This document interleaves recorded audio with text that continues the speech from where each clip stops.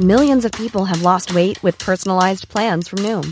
Like Evan, who can't stand salads and still lost 50 pounds. Salads generally for most people are the easy button, right? For me, that wasn't an option. I never really was a salad guy. That's just not who I am. But Noom worked for me. Get your personalized plan today at Noom.com. Real Noom user compensated to provide their story. In 4 weeks, the typical Noom user can expect to lose 1 to 2 pounds per week. Individual results may vary. Hold up. What was that? Boring. No flavor. That was as bad as those leftovers you ate all week. Keke Palmer here, and it's time to say hello to something fresh and guilt-free. Hello Fresh. Jazz up dinner with pecan-crusted chicken or garlic butter shrimp scampi. Now that's music to my mouth. Hello Fresh. Let's get this dinner party started. Discover all the delicious possibilities at HelloFresh.com.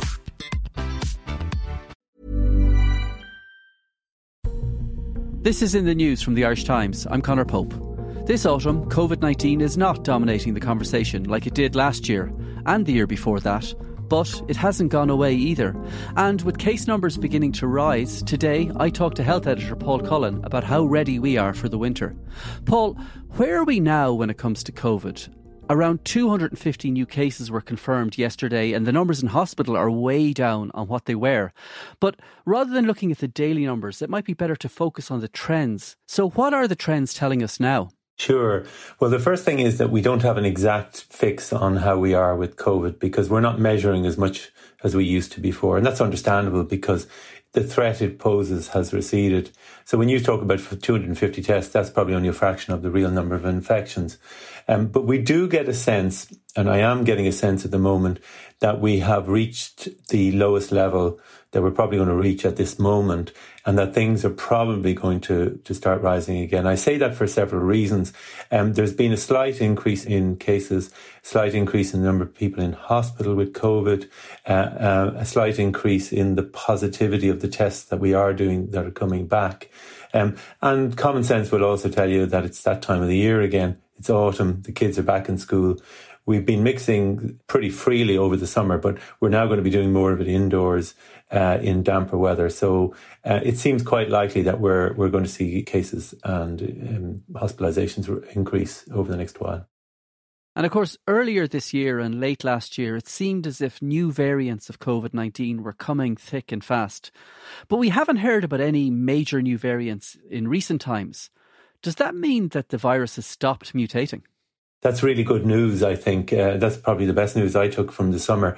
That's not the case that the virus is not mutating. It is still mutating. In fact, the experts will point to a bewildering array of different permutations. But certainly the variant that we have at the moment, mostly BA5. So BA5 belonged to the Omicron family of variants. And we've had Omicron since, was it spring or something like that? So everything that's happened since then has been in that general family. And as we know, that has been milder and it hasn't imposed such a burden on society as other variants did before. There is still variation, but BA5 has kicked everything else out of the park, really. It's knocked everything else out of the park and nothing has been able to get a toehold against it. I think it's likely that something else will come along.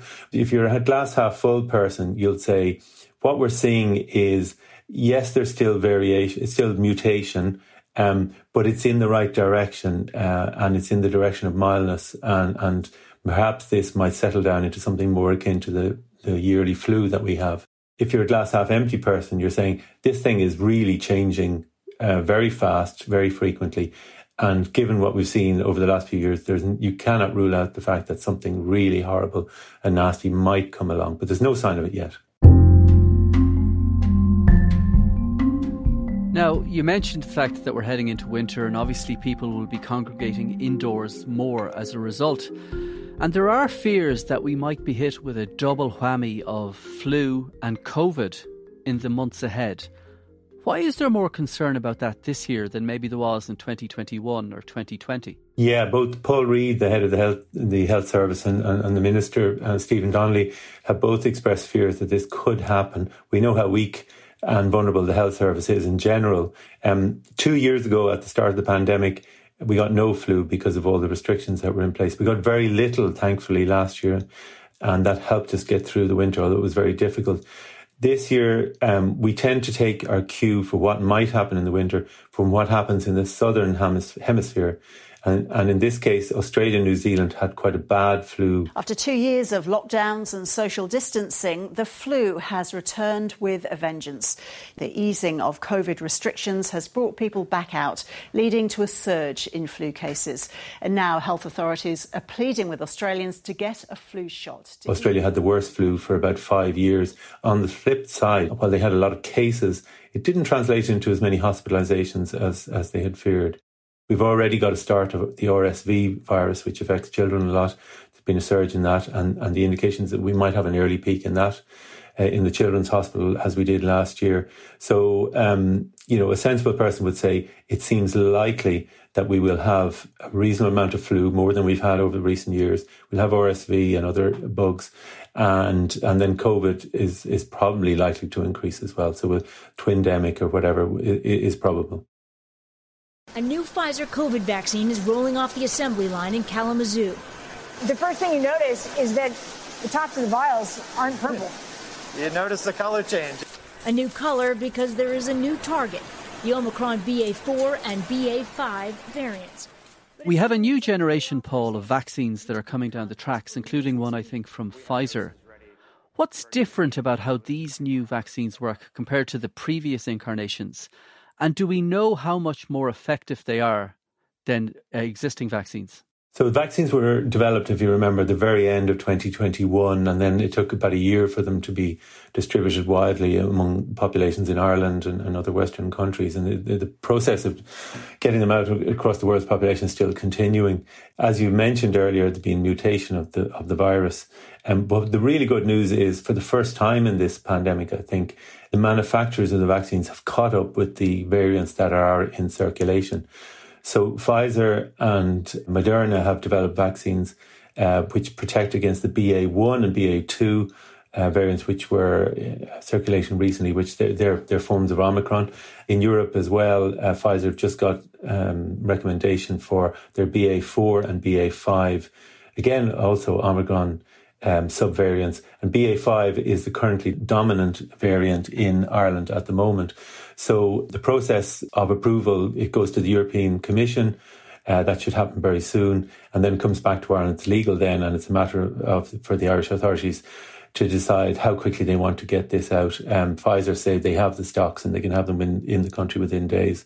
So very, very soon we will have a vaccine which protects not just against the original strain of the virus, but against the currently circulating variant. So that should help protect not just against serious illness and death, but also against infection for at least a period anyway. So do we know when the authorities here will give the new vaccines the green light? And I suppose more importantly, do we know when people will start getting those new vaccines? We don't. The authorities here are currently finalising their plans for the winter. You mentioned flu, so flu vaccines will form part of that. In the past, there have been criticisms of the approval process here. It seems a bit cumbersome, but the way it works is that the National Immunisation Advisory Committee will decide how this new vaccine should be made available. It goes to the Chief Medical Officer. She will then make her decision, and then the HSE will, what they call, operationalise that decision. And in the past, that's taken several weeks. So I think it's unlikely that we will see widespread availability of these vaccines until next month. But it is good news that Pfizer say they've plenty of stock. Does that mean we're not going to see a repeat of what we saw in 2021 when there was a huge waiting list of people who wanted to get vaccines? I don't think we will. In fact, Pfizer say that they've already stopped making their original vaccine and they've moved over to making the new one. It's not a whole new manufacturing process. It's just a tweak on an existing product, just the way we have adapted flu vaccines every year, which vary from one year to the next. So I don't think that will be a problem. The other thing to remember is that these new adapted vaccines will only be available as boosters. You will have had to had an original vaccine. So the existing stocks will have to be used up on people who are getting their first vaccines as well. I was going to ask you about the existing stocks, because presumably we have a lot of vaccines stockpiled, but we won't have many people who will need that initial jab. So what happens to the stockpile of vaccines that we do have? Will they get sent overseas? Will they get binned? That's not clear yet. In fact, it's not clear what our stockpile is at the moment, but certainly you get the sense that the system is slowing down at the moment. They've stopped ordering new stocks quite some time, so it's not to build up a stockpile. As I mentioned, the original products will have to be used for people who are getting newly vaccinated, and that can include people newly arrived in the country or new age groups. But it's true for most of us, for many of us who might need an extra booster soon, the decision does come down to, do I go and get the existing vaccine now as a booster, or do I just wait a little while and get the new adapted one if that's going to become available? It's a bit of a calculation. I think things will become clearer within a week or so.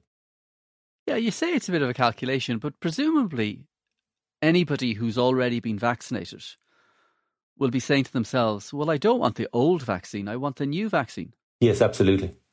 I'm in that position myself.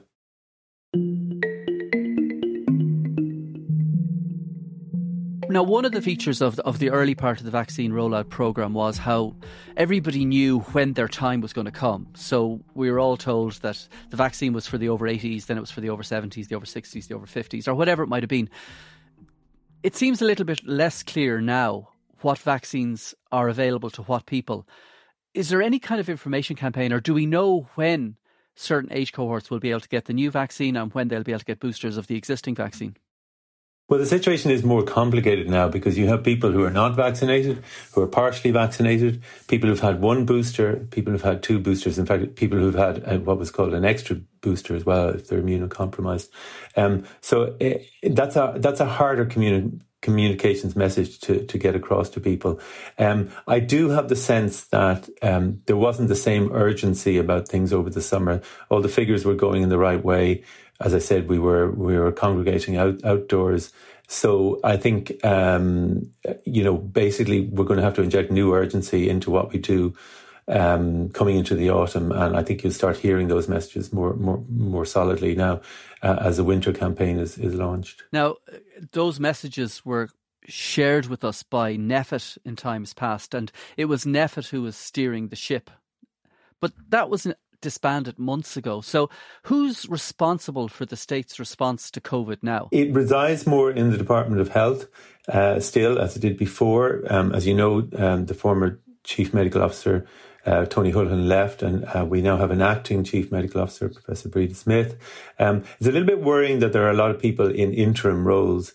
The head of the HSE, Paul Reid, leaves at the start of October and will be replaced by an interim person. The Chief Operating Officer in the HSE left last June and is replaced by somebody on a temporary position.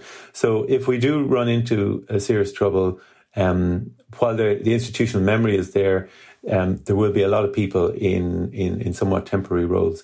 I don't think the system or the situation justifies a body the size of NPHET anymore. That may change and something new may have to be brought up. There is quite a lot of work going on in the background. There is a pro forma sense about a lot of the reports that are coming out that people are just treading water, but they are putting a lot of their time into planning what will happen this winter.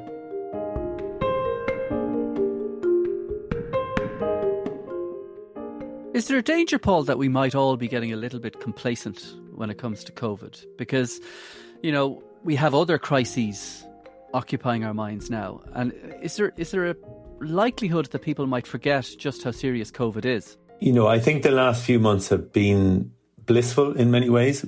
Most of us were finally able to put COVID behind us and live unfettered and largely unrestricted lives for the first time in 2.5 years. And I think that's something to be celebrated. But if you look into the rationale of how we were approaching this, I think there is a mixture of common sense in the sense that most of us are vaccinated or boosted and the threat from COVID has gone down. But there's also a sense of not wishing to confront something that that just is uncomfortable for us and maybe running away from the situation. Now, we trust in our betters to organise the official response, but it hasn't gone away, unfortunately. As I mentioned, the figures are edging upwards. They seem to have settled at a reasonably high level.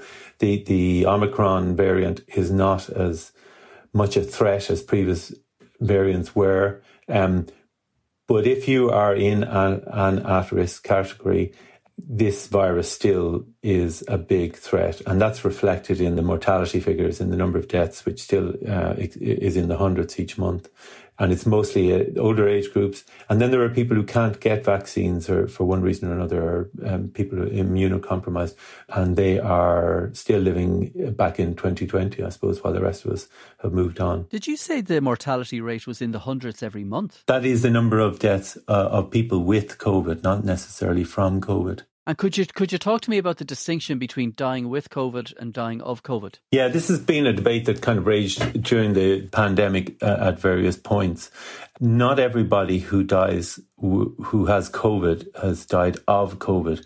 It could be a contributory factor, or it could be what they call incidental, because you go in, and if we look at, we have a continuing problem with the number of people who pick up COVID in hospitals. So they go in for one reason, and then they end up testing positive because they picked up the virus in the hospital. That could exacerbate their condition, or it could be completely incidental.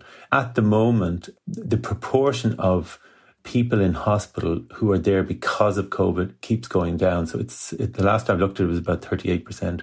So almost 2/3 of people who are in hospital with COVID, not really there because of that, but it is in the mix for them. So that's reassuring as well, in the sense that proportion has gone down an awful lot compared to previous variants that were circulating during the pandemic. Finally, Paul, let's talk about long COVID. By one estimate, there are 300,000 sufferers of long COVID in Ireland, and that's an astonishing number. Now, for a very long time, sufferers complained of feeling abandoned, and they said there was no care available for them. Has that changed? I mean, if I get long COVID today, what help can I expect to get from the HSE? It has and it hasn't. In the early stages of the pandemic, you would give the state some latitude for what was a new situation, for the fact that they were dealing with an immediate crisis with infections circulating and people dying.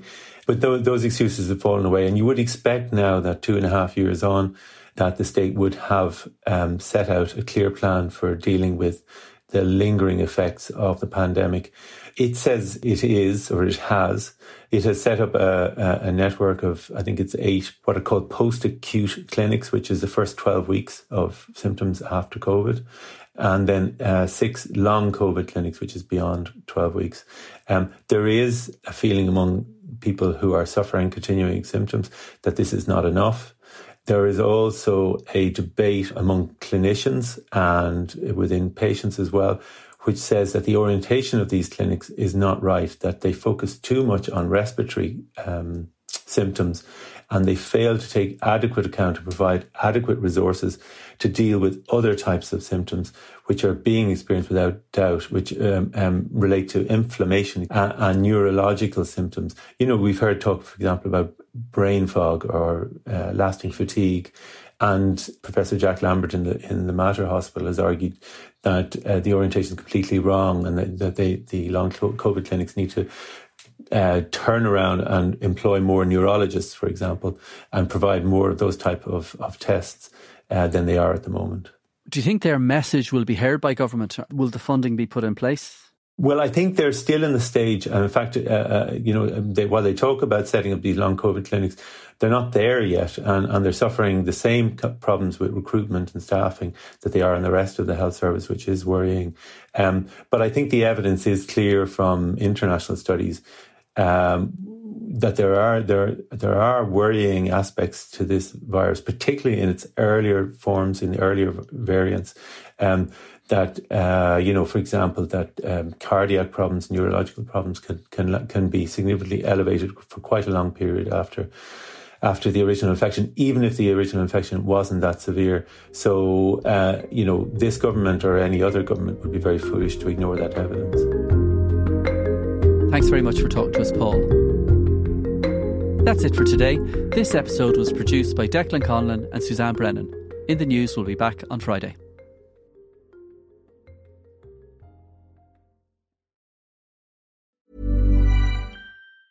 Planning for your next trip? Elevate your travel style with Quince. Quince has all the jet-setting essentials you'll want for your next getaway, like European linen, premium luggage options, buttery soft Italian leather bags, and so much more. And is all priced at 50 to 80% less than similar brands. Plus, Quince only works with factories that use safe and ethical manufacturing practices. Pack your bags with high-quality essentials you'll be wearing for vacations to come with Quince. Go to quince.com/pack for free shipping and 365-day returns.